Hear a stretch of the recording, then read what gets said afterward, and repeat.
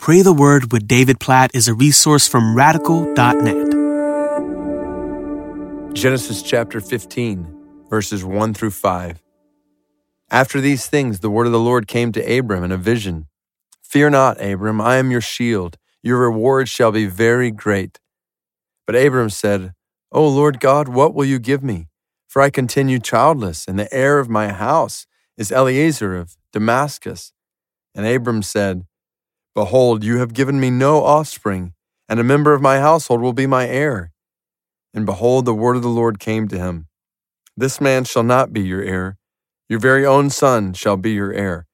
And he brought him outside and said, Look toward heaven and number the stars, if you are able to number them. Then he said to him, So shall your offspring be.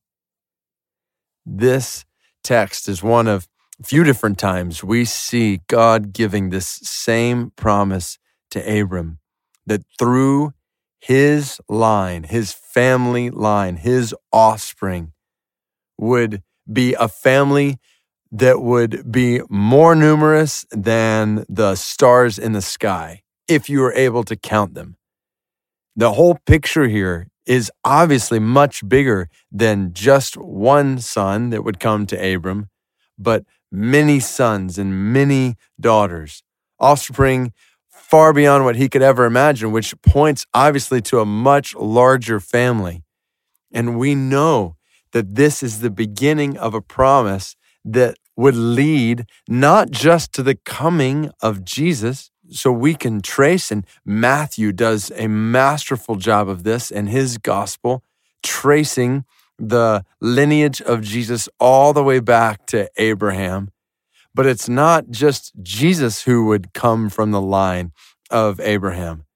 It is all those who trust in Jesus. When you get to Romans and the Bible says he is the father of us all, as it is written, I've made you a father of many nations. So the whole picture is he is our father in the faith and all who have put their faith in Jesus. So this is not even just an ethnic line come the New Testament. It's not just the Israelite or Jewish people that Jesus obviously came from physically, but all who trust in him are made sons and daughters of God, children of God, whose father, in a sense, is Abraham, our father in the faith.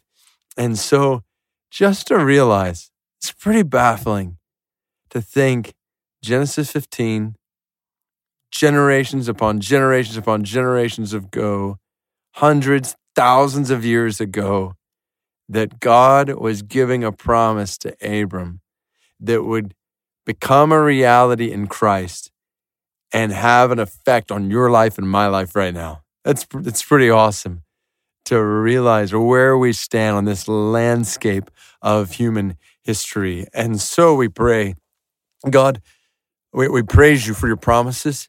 We praise you for your faithfulness to your promises. We praise you for this promise to Abram, for your promise, especially amidst the barrenness in his family, that you would give him offspring this numerous in a way that you alone would receive glory for. God, we praise you for your promise, your faithfulness to that promise. We praise you for the coming of Jesus, in many ways, the climax and culmination of this promise, because through Jesus, many different nations, many different peoples will be brought to you, including those of us who have placed our faith in you right now as we're praying and are recipients in this sense of this promise. And God, we pray for the spread of this offspring, not just physically, but spiritually, to more and more people, to more and more nations. God, pray for the Hazara in Afghanistan today.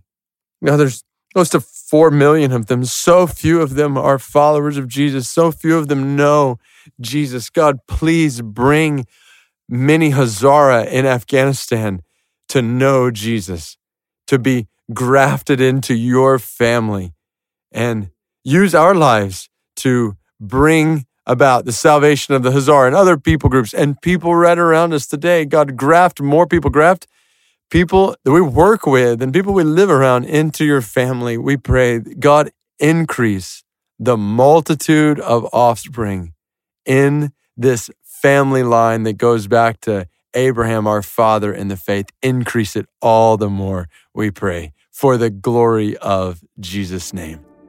Amen.